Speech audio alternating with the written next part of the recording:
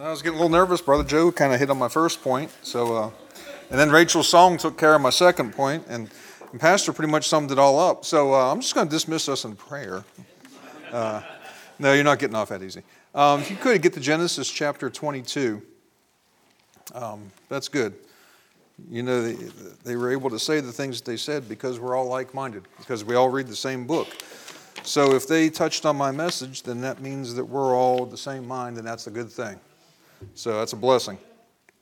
That song, that was very good. That's a real blessing. Like you said, that kind of goes hand in hand with my second point, and you'll see how that works out. But when this was kind of a last-minute sort of message, and if there was ever, then there really wasn't much doubt, because I believe this is what God put on my heart. But it was all, if there was any doubt, it had been removed when the guys and lady before me said the things that they said and sung the songs that they sang. God just gives you some encouragement, and sometimes He just shows you some things. But if you could get to Genesis chapter 22, I just want to read the first couple verses, and we'll get into this. It says, "And it came to pass after these things that God did tempt Abraham, and said unto him, Abraham, and he said, Behold, here am I, or here I am. And he said, Take now thy son, thine only son Isaac, whom thou lovest, get thee into the land of Moriah, and offer him there for a burnt offering upon one of the mountains, which I will tell thee of." Brother Tom Combs, would you pray for me, sir? So before we get to this passage, there's a couple things we want to lay a little bit of groundwork. See, God had made a couple of promises to Abraham regarding his descendants. And he, in one point, over in Genesis 13, he told me, he said, I'm going to give you descendants as numerous as the dust of the earth. And then over in Genesis 15, he says, I'm going to give you descendants as numerous as the stars of the heaven. And Paul had a promise. He had a promise from God that he would preach. He would go to Rome and he would preach. And these things here that these men had in common is they lived boldly. And it wasn't because of the circumstances that surrounded them. It wasn't because of the things that were going on around them. But it was because of the promises that they had received from God. They were able to live bold, courageous lives and do the things that they did because they had promises from God that had not yet been fulfilled. They didn't rely on their own strengths, yet they realized their own weaknesses.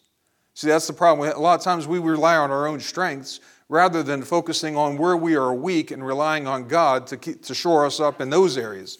So they relied more on His strength rather than their own. And what I want to talk about tonight is finding strength in His promises. I know this is a common passage, and we've heard messages preached from it, and this really isn't going to be about offering your Isaac on the altar. That's something we've all heard, a message preached in various ways, and those are good messages, but I'm looking at it from a slightly different perspective. I want to look at it, and like I said, I want to talk about finding the strength in the promises that we get from God. And as Christians, we have a lot of promises. And we'll talk about those a little more in particular there in the closing comments when I get to the end. But we can find strength in the things that He has told us that He will do. And we can find strength in the things that He said He has for us and He has in store for us and the things He wants for us. But we have to learn a few things in order to get a hold of those things, in order to find the strength in those promises. And the first thing I want to look at here is in verse 3. It says, "And Abraham rose up early in the morning and saddled his ass and took 2 of his young men with him and Isaac his son and clave the wood for the burnt offering and rose up and went into the place of which God had told him." So the first thing I want to talk about, the first thing we're going to find in his promises is the strength to defy the world. Now, the Bible doesn't say much about if Abraham, he just says he rose up early, loaded everything up, and he took off. Now, I don't know that he told anybody what his intentions were, if he had said anything to anybody, but surely if he did, that has said, slow down, crazy old man, what are you doing? What are you talking about? You're going to go to some mount somewhere that you don't even know where you're going, and you're going to sacrifice your son. What in the world are you thinking of? They're going to say, you're nuts. You got up too early. The Bible says Abraham rose up early. They're going to say, go back to bed, you goofball. The roosters aren't even up. Go to sleep. Think about this thing. But see, Abraham said, you know what? I'm going to do what God would have me to do. And he said, I'm going to defy what the world would tell me that I should be doing. And as Brother Joe had said, he talked about Jesus Christ. The world hates him. There's a couple other things. The Bible is not popular. This book right here, the King James 1611, is not popular. The gospel is certainly not popular. Even among most saved people, this King James 1611 Bible is not a very popular book. Most churches don't preach from it. They certainly don't teach from it or study from it. They get into these other perverted versions. Proper church age doctrine that comes from this book is not popular. Expository preaching is not popular. When I was going through school, and the very first classes when they had us reading a couple books about preaching, they said that expository preaching is a form of preaching that is not very popular. It's kind of going the way of the dodo bird or the dinosaur or whatever else is extinct. They said it requires something from this word. It requires, first of all, for the preacher to get his own thoughts and his own desires out of the way. What it requires is for God's word to speak for itself and to preach itself.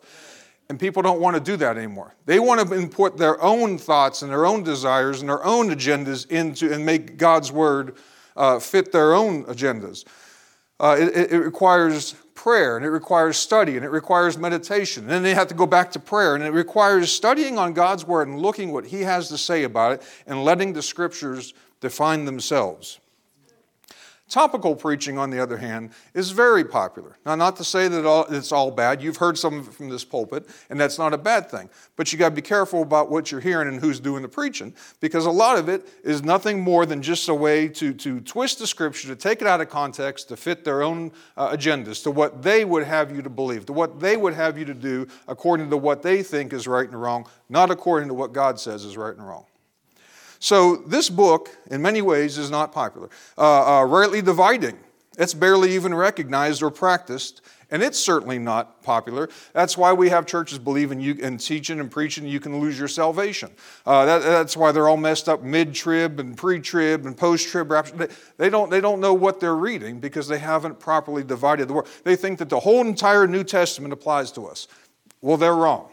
About half of the New Testament actually applies to us in this doctrine. But they don't get that. They think the gospel, very little of the gospels actually apply to us. Small portions, but mostly it's not to us. But they didn't rightly divide, so they wouldn't know any better. And this is just within the church. I'm not even talking about lost people. I'm not talking this church. I'm talking about churches across the country. This is where they're at. This is what they believe about this book, this 1611. The gospel of Jesus Christ is not popular. The world will tell you it's too regimented. They'll tell you it's too definitive. It's too limiting. It's too authoritative. People don't like authority. Well, I'll tell you, people do not like being told what to do or what not to do. They hate that. Even if they know what they're doing is wrong, they don't want to hear it from you. They just don't want to hear that they are wrong, and you've got something to back it up and prove that what they're doing is wrong. It's not about me being right or wrong, or it's not about me proving you right or wrong. It's about doing what this book says, according to what this book says, according to what God had said. They'll tell you the gospel is too narrow and it's too limited in scope. They'll say there's not enough flexibility to be yourself. So you got to be you. That's what they'll have you to think. Well, newsflash, we're not supposed to be us anymore. We're a new creature. Okay, we're supposed to be a new creature. We're supposed to come up and be separate. We're not supposed to be the old man anymore. That's the problem. People want to be the old man. They want to fit in with that crowd. Israel wanted a king, just like all the nations around. They looked and they said, well, man, they've got a king, and they've got a worldly king, and they've got to look at that king. He's dressed up real nice, and he's a big, tall, strong king. We want a king like them. And God said, I'm your king. I've given you judges. You don't need any more. And they said, no, you don't understand. You've given us some knuckleheads, and their children are messed up. We don't want your judges. We want a king. We don't want you as our king. We want to be like all the nations around us. So God said, all right, I'll give you your wants and your desires. You see how that worked out throughout the years. You know what? We shouldn't have a need or a desire for any other king. Jesus Christ is our king. Who else are you looking for? What else are you wanting? What more can you expect to find? You're going to fall short because there's nothing better than him. Okay, there's nothing that's going to meet the expectations like he can.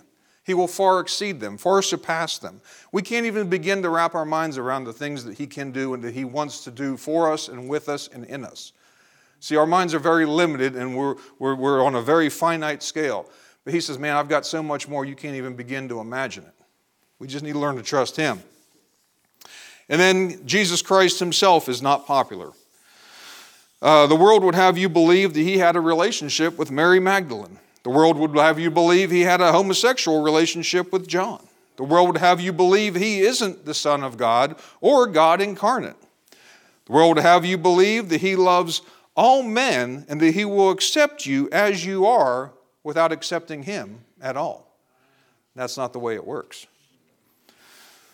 The word changes and the world will change and pervert God's words. They remove the blood. They remove the deity. They remove the lordship of Jesus Christ from this book because they hate him. Satan does not want you to read about that shed blood at Calvary. He does not want you to focus on that and trust in that shed blood. He does not want you to recognize the Lord Jesus Christ as Lord and King. The new perverted versions out there, all 200, some of them, or however many there are, they change words, they take things out. What they do is exactly what Satan did over in Genesis 3. They add to, they take away from, and they question the Word of God. And planting seeds of doubt all along the way. You can't walk in this world and serve Jesus Christ at the same time. You just can't do it. There will come a time, and more often than not, there will be multiple times you're going to have to make a choice. At some point, you're going to have to choose which path you want to follow. And usually it'll be multiple times. It's not going to happen just once. There's the initial time when you get saved, but then after that, you're still going to have to make choices if you want continued fellowship with him. You can't walk like them being the world. You can't dress like the world. You can't do the things that they do and have the proper relationship and fellowship with Jesus Christ. Now, this is elementary. This is Christian 101 stuff. I understand that. But the Bible says a little leaven leaveneth the whole lump. Okay, a little slip here, a little compromise there, a little behind closed doors action every now and then is going to pollute the whole body. Years ago, I was adjusting some galvanized shelving we have down in our basement, and I went to move the shelf up or down or whatever it was. I was adjusting it, and so I was hitting it with my hand. Well, what I did when I did that, the vertical support, it caught my knuckle. And it was just a small little cut. I mean, I've had probably 5,000 cuts that were way worse than this one was. It barely broke the surface of the skin, maybe a half-inch long, maybe. Just a teeny little thing. I didn't even pay no attention to it. I barely even knew it was there.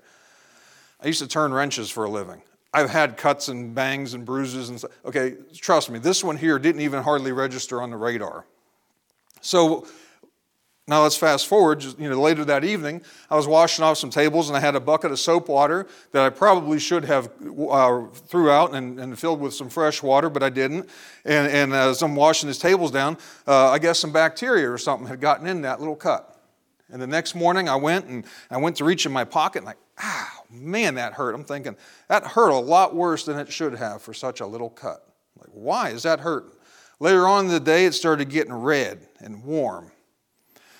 By Tuesday evening, I went to the urgent care, and he said, you need to go check yourself in the emergency room, because if you don't, the next time you're seen, they'll be cutting your arm open trying to clean out this infection.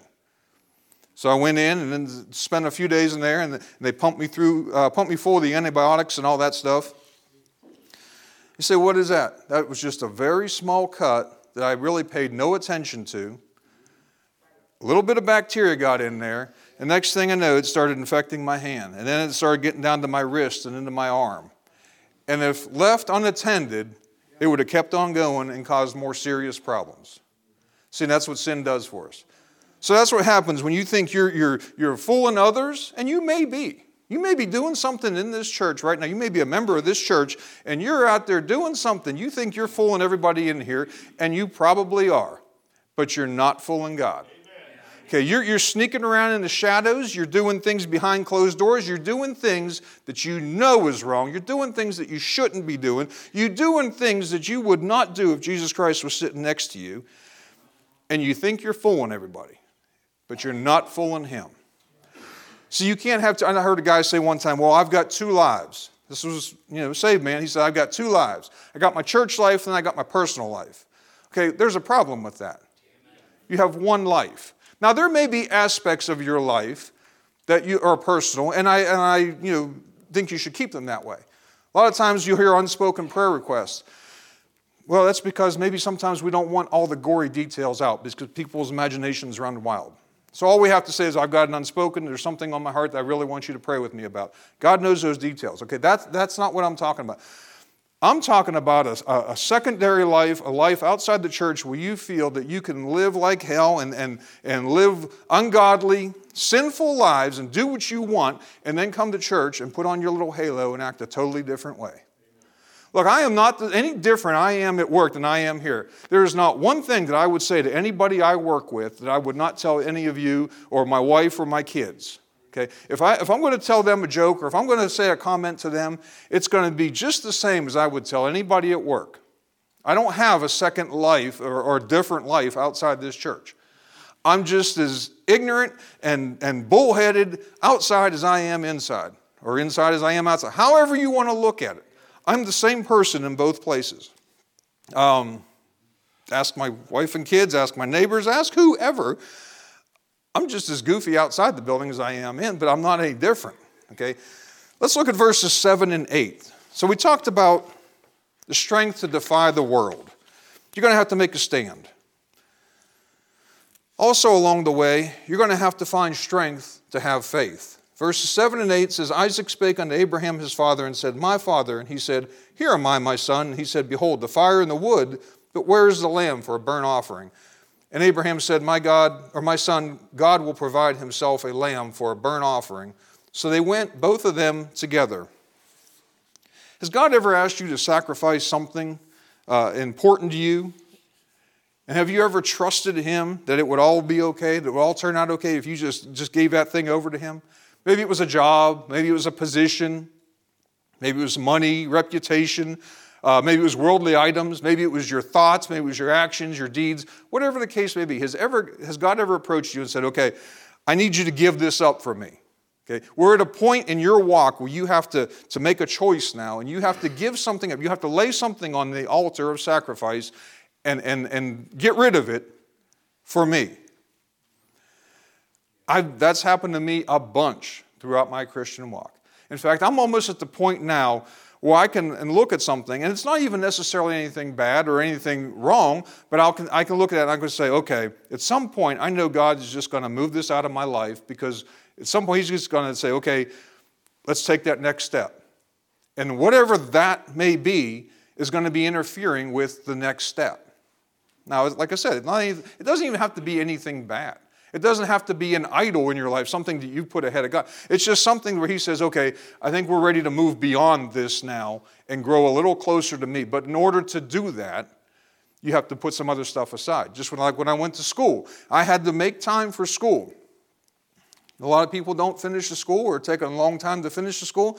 Why? Because they don't make the time for it. They don't make the dedication to do it, and they don't purpose in their heart say, okay, I'm going to finish this school. Now, I'm not putting anybody down or anything like that. What I'm saying is when you make that commitment, what you got to realize is it's going to take some time. Amen. You're going to have to stop doing something that you used to do in order to do something that God wants you to do.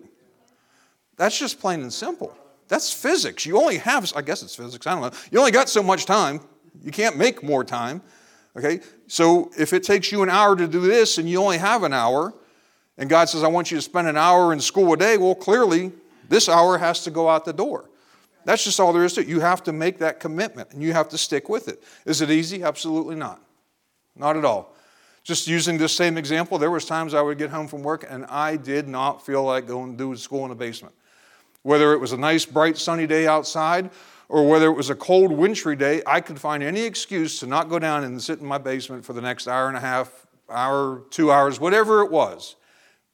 I found all kinds of excuses, but I kept on doing it. In fact, it got to the point where I would come home and I would take a quick power nap, and that was against everything I thought. I'm thinking, well, that's just wasting 20 or 30 minutes. What I realized by taking a quick little nap like that, it refreshed me enough so that when I did get down there, I absorbed the information a little bit more quickly, and I actually retained it a little bit better because I was a little bit more rested and a little bit more relaxed. So sometimes doing what God would have you do is going to require a small investment, and it's going to require you putting some other stuff out of the way in order to do what He would have you to do. You're going to have to put something on that altar, and you're going to have the strength to have the faith to do what He's asking you to do. The devil is always going to be in your ear telling you what you can't do. He is always going to be in your ear telling you what God won't do, and he's always going to be in your ear telling you what others think you should do. Okay, you're always going to have opposition from the devil, and especially if you're trying to do something for God. If you're trying to put something on the altar for Him, if you're trying to grow closer to Him, if you're trying to just take another step, the devil is going to oppose you every step of the way. I got back from Jacksonville, and Brother Steve was asking me about flying. And many of you know I've been around airplanes. I'm 50 years old. I've probably 45 of those years I've had some involvement with airplanes, whether it was reading books and building models at a very young age, or whether it was the 2.5 years I spent in school learning how to work on them, or whether it's been the 30 plus years I've had since then in the industry. The vast majority of my life, all but a few years, has been spent around airplanes, focusing on airplanes, doing something with airplanes, okay? So he asked me, what was the most dangerous part of flying? And I said, well, other than like an engine falling off or something like that, that can be pretty dangerous. But I'm talking about just a normal flight where everything works as it should and nothing breaks and there's no failures or anything like that. In my mind, the most dangerous part of a flight is during takeoff, okay? The airplane is dirty. Now, I'm not talking physical dirt. I'm talking the control surfaces are down, the gear is down. That airplane has got as much drag as it's going to have on it until it finally starts to slow down and go for a final approach. That plane is dirty, it's slow, it's trying to go down the runway, it's trying to pick up speed. The engines are unlike what you see in the movies. They don't firewall them like they would have you to believe. There's a lot of things that come into how far you can move those throttles. Most of it's all barometric pressure and temperature and humidity and elevation and altitude and all that sort of thing. But, in Hollywood, it's just fun to see them go like that. Okay, if you go like that, you're going to have those engines in a lot of little pieces, killing a whole lot of people really fast. They will call what we call in the industry, they will shell out. That means all their little pieces on the inside will now be on the outside. You don't want that. But those things will be cranking as fast as they can for those conditions. The plane will be heavy. Now, the cargo and the passengers, that weight doesn't change, hopefully, throughout the flight. That all remains the same. But during takeoff is when you will have your greatest fuel load. Okay, when you finally get to where you're going, you've burned all that fuel, you're much lighter. So you're trying to gain altitude, you're moving slow, you've got the drag of the runway, you've got the drag of the aircraft's not generating lift. You're trying to gain altitude, you're trying to gain speed, you're trying to do all these things. There's no altitude. If something were to go wrong, you have no real room to correct it. Okay, and if some of you in here are getting ready to take a flight, I'm sorry, I'm not trying to scare you. I'm just saying this is kind of the way things work. There's very little room to correct when problems happen. There's a spot on the runway, which is known as the point of no return. And if you pass that point, and it's different for each aircraft, obviously, but if you pass that point and you can't take off, well, then you're going to go into the sea or the lake or the highway or whatever it is that lies shortly beyond the edge of that runway. Okay, so you've got to get up in the air. Okay, and it's not easy. That's probably, like I said, probably the most dangerous. When you're up at 30,000 feet and something goes wrong, you have time, unless a wing falls off. Then you don't have much time. But you have some time to work with these issues. They have redundant systems. If a fuel pump goes out over here, you can move the fuel around. You can do all that. You can cross feed it. Even if you lose an engine, You can still get by on most aircraft with an engine loss. But you have time and you have altitude and you have a lot of those things. You have lift, you have speed, momentum, velocity. You have all those things on your side. You have very little of that at takeoff. You say, what are you talking about? When God is asking you to take that next step, when He's wanting you to take that next rung up the ladder, when He's wanting you to draw a little closer to Him, you're going to be just as vulnerable to the outside world. You're going to be just as vulnerable to the wiles and the attacks of the devil as that airplane is when it's trying to take off and get up to the safety where it can cruise. You're going to be just as vulnerable. You're going to be just as open to failures and issues and attacks. And that's when you've got to be careful. That's where you've got to find the strength to have faith that if God tells you, I want you to go here and I want you to do this and I want you to put all this behind you, you realize you're going to have some opposition. You realize you're going to be facing some troubles. You realize that things are not going to be smooth. But yet, He will still get you where He wants you to be. He will get you to that next rung up the ladder. He will get you to that cruising altitude where He wants you to be until He says, okay, it's time to go a little bit further. You're going to need faith to get through those times. Why do you think the recidivism rate is so high in jails and the court and the system? Why do you think we keep seeing the same guys down at the ADC and the county jail? Because they can't break whatever orbit that they're in of the things that they turn to when things get tough, when times get tough. Okay, now look, I don't know what it is they turn to, whether it's a bottle of Jim Beam or a little white powdery line on a little mirror. And if I know that those are old, antiquated illustrations, and if that's not what they use anymore, if that's not what they do, please leave me to my naivety and my ignorance. I don't want to know I know there's probably worse substances out there. I don't want to know what they are. I don't care. The illustration still stands. Whatever it is that they turn to when times are tough, it doesn't help their situation. It doesn't get them where they need to be. All it gets them is further in the world. It creates more problems for them. It creates more trouble for them. And it creates trouble for those around them. Have you ever been in a position which you had, if you realized if you did not have the faith that you have, you don't know how you would have gotten through it? Amen. We've all probably been there. We think about something like, man, if I had gone through that before I was saved, or if I would have gone through that as a very young Christian before I really knew much of anything, man, I don't know how I could have gotten through it, or I don't know how things would have turned out, because you just didn't have the faith. You didn't have the faith to turn to God rather than the things of this world. There's been a few times where I can look back on my life since I've been saved, and I think, man, if I hadn't been saved, if I didn't have Jesus Christ, if I didn't have that shed blood at Calvary to lean on, if I didn't have something from Him, if I didn't have the faith and the grace that He gives, I don't know how I could have got through that situation, or I don't know how much worse that situation had been if I hadn't trusted in Him. I've talked a little bit about it in the past, and I've been vague about it before. I'll be vague about it now, but 1996 was not a good year for me. And the things that I found comfort in back then did not make it any easier for sure.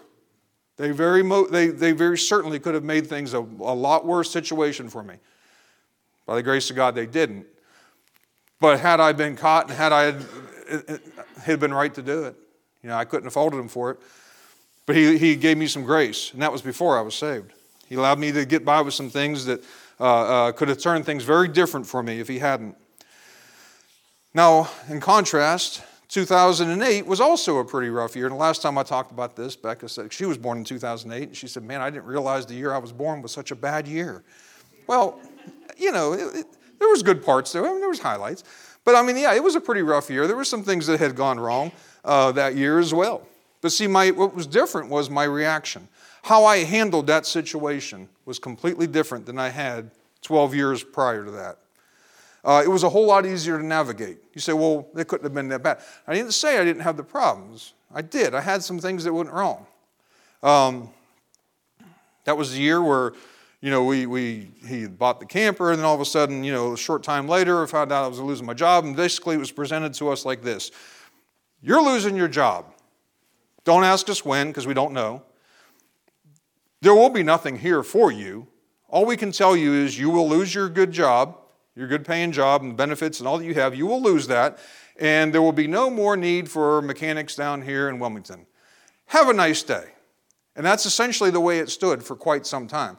Now, things changed, and as that year progressed, God worked some things out. But also during that year, we were in a church where, and I've said this before, we were in a church where the pastor preached from the King James, but that's not where he studied from.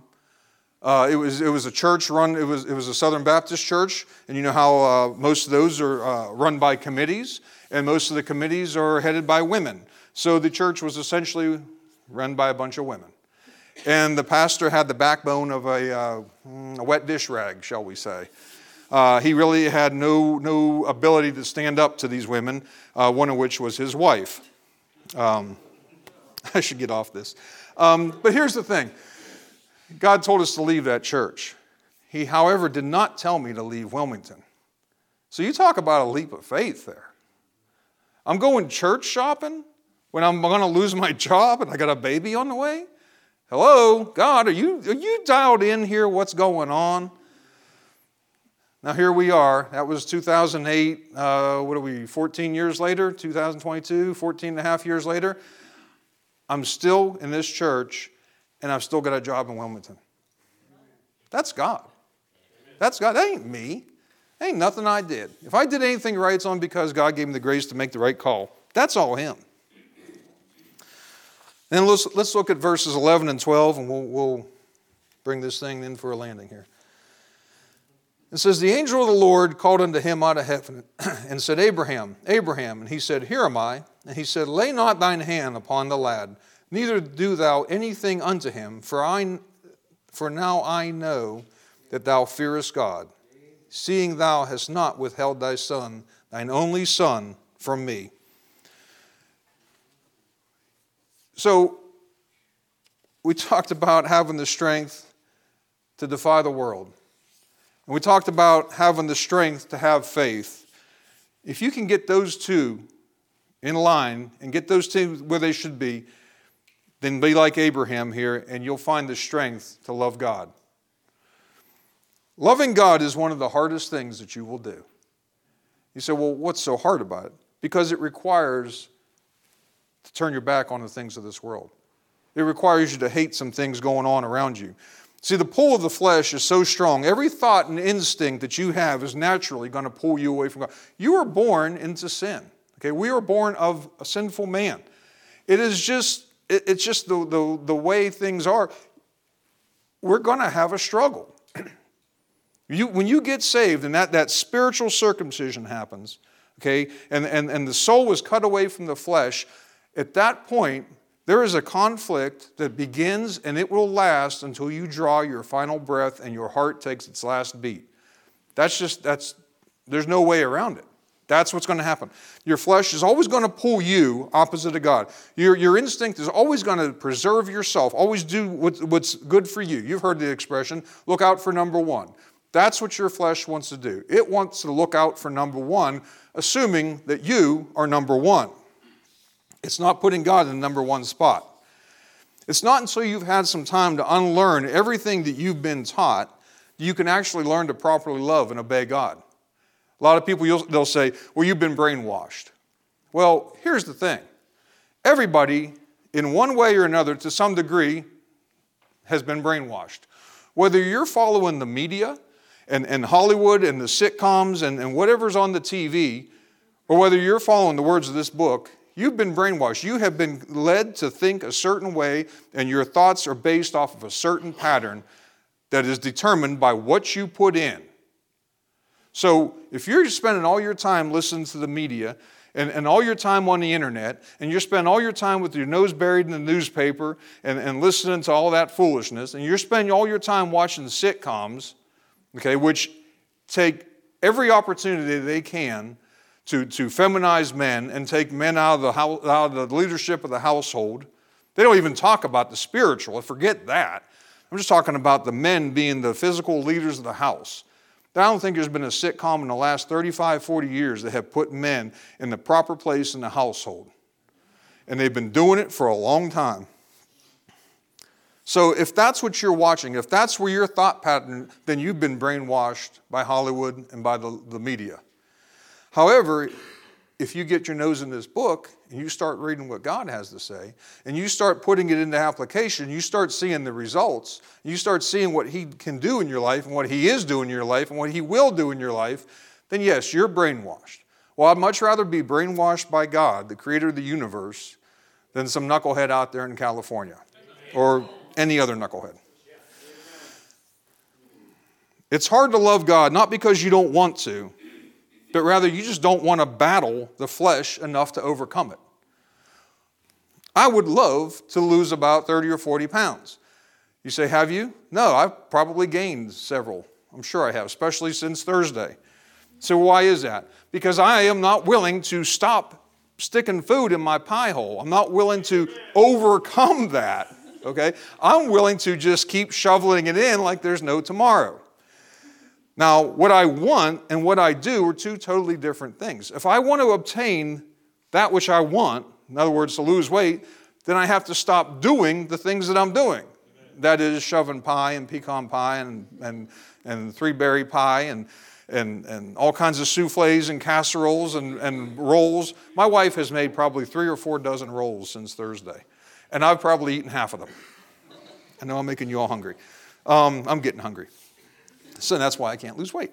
But see, at a certain point, if I want to lose weight, I'm going to have to overcome that desire to keep shoving food in my pie hole. Okay, that's simple. That's all there is. See, we look at this stuff and we try to make it more complicated than it is. God says, follow me. Do what I say. And we say, well, that sounds good, and we can do that, but we're going to kind of take a detour, and we're going to do it the way the world wants us to do it in hopes of getting where you want us to be. So that's not the way it works.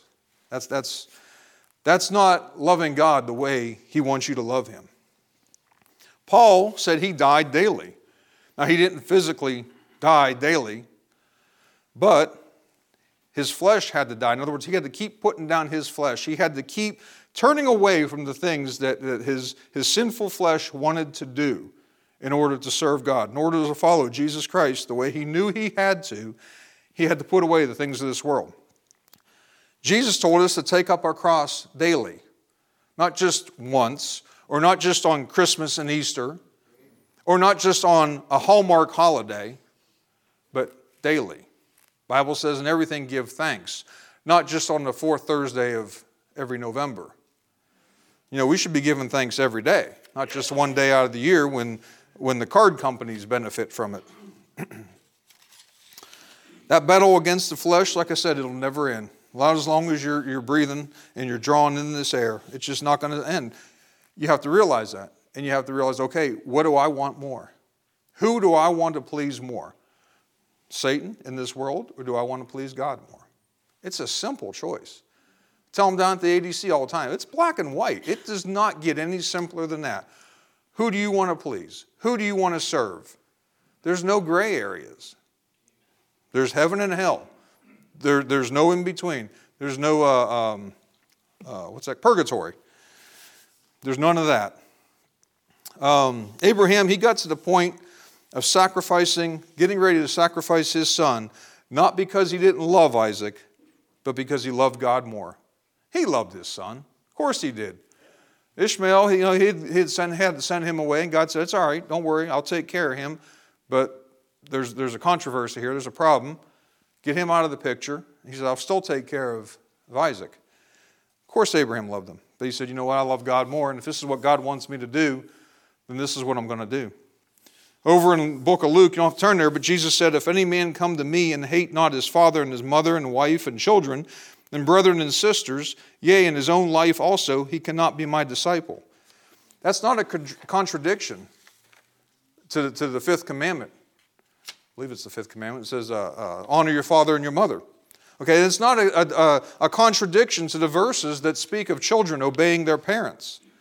That's not a contradiction at all. What it's saying is we need to learn Jesus Christ above everything else and everyone else, including ourselves.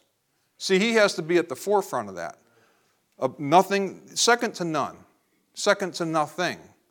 It's him in first place, or he's not in it at all.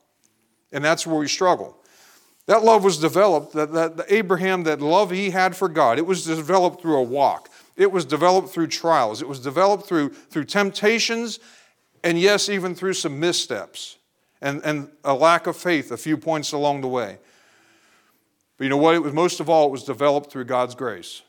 I started doing a Bible study on God's grace there at the men's breakfast, and I started it in October, and I figured it would go 2, maybe 3 months, and I'd be done. Last time I got through 1 point, and I had 2 more that I thought I would get to, and I didn't, and I've got 2 or 3 beyond that. So at this rate, we will probably be in June or July before I get through the thing, if the Lord lets me go on with it. But here's the thing, when you start drilling deep, when you start digging down into God's grace, man, that thing is just never ending. It does not have a bottom to it. It infiltrates every aspect of our lives. It goes back to the cross of salvation. Grace is all throughout every single page of this book. And I can't possibly, I could spend a year on it and still not even tap into every possible facet of it. If I get 5 or 6 months, 4 months, whatever it is, I know I won't be barely scraping the surface. I'll hardly even be getting into it. That's how deep that thing is. He gives you the grace to know the ability, to have the ability to know right from wrong. He gives you the grace through the ability to overcome sin. He gives you grace in the ability to fight this flesh. He gives you grace by letting you see how wicked and perverted this world really is. We were downtown Friday night, that parade. We were in our spot like we always are every single year and have been for many years when that shot rang out and people started running. And I'm thinking, wow, look at this. You know, one thing I did not hear, I heard a lot of screaming, a lot of people yelling, move, run, get out of the way. You know, one thing I did not hear? I did not hear one person complain about the presence of a police officer that night. It's funny how when they need them, they're not complaining about them. See, you say you're getting off a little bit of a rabbit trail. Well, maybe so. But see, and I got a point to this. But people they want to defund the police. They don't want the police around because they don't want them to be around when they're doing things they know they shouldn't be doing. But yet, when it's their hide on the line, and when things aren't going the way, when they've lost control of the situation, then all of a sudden it's, oh, where's the cops? Where's the cops? See, they had no problem when all of a sudden the lights flared up and the sirens rang out and the cops charged downtown. See, when they were running away from danger, those guys that they hate so much were running into the face of an unknown danger. You know what that is? That's the grace that God gave me to know. You believe in that stinking media, you believe in what you read on the TV, it's going to be wrong, it's going to take you down the wrong trail. You believe what you read in this book, and you're going to be much better for it. That's what that is. It's not about the police. It's not about any of that political stuff. It's about God putting men there to do things that no one else wants to do, and about Him giving me the grace to know the difference between what the world teaches and what this Bible teaches. That's all grace of God. He gives you grace by letting you go through some things, not only that you can grow, so you can be a help to others. It's not always about you. You're going to go through some pain, just like in that song. That was a good song. You know why? Because it's true. It's real life. We're going to go through some problems. And for a young lady to write a song like that means there's been some things on her mind, some things that she's experiencing, she's witnessed, people she knows, whatever the case may be. But whatever it is, whatever you've experienced, whatever you've seen, is going to be there to help somebody else in their time of need. And I wouldn't take that lightly. That's a blessing from God, and He's given you some grace, not only through that song, but to be a minister when somebody's going to need it. And that's a very important thing. You want to love God? Hate the world. Now, not hate like we read about earlier. I mean hate the world. Not just love it less. Hate it. Hate the sin. Hate the things that Satan would have you to do. You can love the sinner. You're supposed to try and get them to Jesus Christ. Present the gospel to them. But you don't have to like what they do. You don't have to like their sin. You certainly don't have to partake in it. Hate the things that will keep you away from Him. I'm going to close this up. God has given you some promises, as we talked about earlier. Promises that you should draw some strength from. He's given you many of them. I can't even begin to list them. But just to name a few, He's given you a promise of eternal life. Now, if you're in here today and you don't know Jesus Christ as your Savior, then you don't have that promise. Rest assured, there is a part of you that will go on eternally, whether it's in heaven or whether it's in hell. Once you're there, wherever it is you're going to end up eternally, there's no coming back out of it. If you go to hell, you'll get a very slight reprieve at the white throne of judgment, and then you'll just jump into the lake of fire, be tossed in there for all eternity. So, and I'm not even sure if that's actually going to be a reprieve. But here's the thing, that can change. That can change just like that. You can accept Jesus Christ as your Savior if you're here and you're lost. So you get a promise of eternal life. You get a promise of eternal security. The world will tell you can lose it. You can't. Not in this dispensation, not in this age. Can't lose it. You get a promise that He will never leave you nor forsake you. You get a promise that someday this is all going to be over and the King of Kings and the Lord of Lords will reign. Not Trump, not DeSanto, not Biden, Putin, whoever. Pick your poison. None of those schmoes are going to be worth anything. Jesus Christ will reign someday. Amen. And ain't nobody ever going to dethrone Him. Amen. Do you have the strength to choose God and defy the world? Do you have the strength to have faith? Do you have the strength to love God above all? After Abraham had chosen God over Isaac, God also, a couple verses beyond where we read, He also added the promise of descendants as numerous of the sand of the sea. That's 3 promises of numerous descendants. That's not the same promise 3 ways. That's 3 promises pertaining to 3 groups of people. God will never fail to keep a promise, and He will always keep on making them the closer you get to Him. And because I've become so fond of my military illustrations, I'm going to close in one. The early days of the Korean War, you'll widely see it referred to as a Korean conflict or a police action. They were not over there arresting people. They were over there. People were being sent over there by their country to fight, and maybe not always knowing what they were fighting for, but they were sent over there to fight, and they died. So that's a war. So during the early days of the Korean War, the general of the 8th Army, what he liked to do is his pilot, he would fly low. I mean, real low. They said sometimes they would barely be 50 feet off the ground. And the reason he wanted to do this was he wanted to see where the enemy were, because they were fighting an enemy, the North Korean and the Chinese, although they didn't realize how much they were fighting the Chinese, how much they were invested at this point. But he said they were flying low and they were flying. He wanted to see where the enemy was. And he wanted to see where the different divisions and battalions of the 8th Army were and what kind of ground they had. And he said at one point, he was flying along and he's seen the enemy, he's seen their positions, he's seen where they had, what kind of equipment they had, the terrain that they were fighting against, and he saw the 8th Army was starting to pull back and starting to retreat. And he told the pilot, he says, get lower. He said, get as low as you can absolutely go, and he said, and pull that throttle back. He said, cut it back. He said, I want to, and he grabbed his bullhorn, and he started shouting out the door. He said, you have a good defensible position. Okay, you can withhold against the enemy. Don't retreat. Don't fall back. Hold your ground. And he flew along the front lines telling the 8th Army troops this. Well, I'm here to tell you, God right now is telling you, you have a good defensible position. He is greater than your enemy. Amen. Don't fall back. Don't retreat. Amen. Christian, hold your ground. Father God, thank you, Lord, for this opportunity to preach. I just pray, Lord, I didn't say anything that would be a stumbling block, Lord. Lord, I love you, and I just thank you for your word. And I just prayed and asked to touch somebody tonight, Lord, and we get some help from it. In Jesus' name I ask these things. Amen. Amen. Joe, you can see.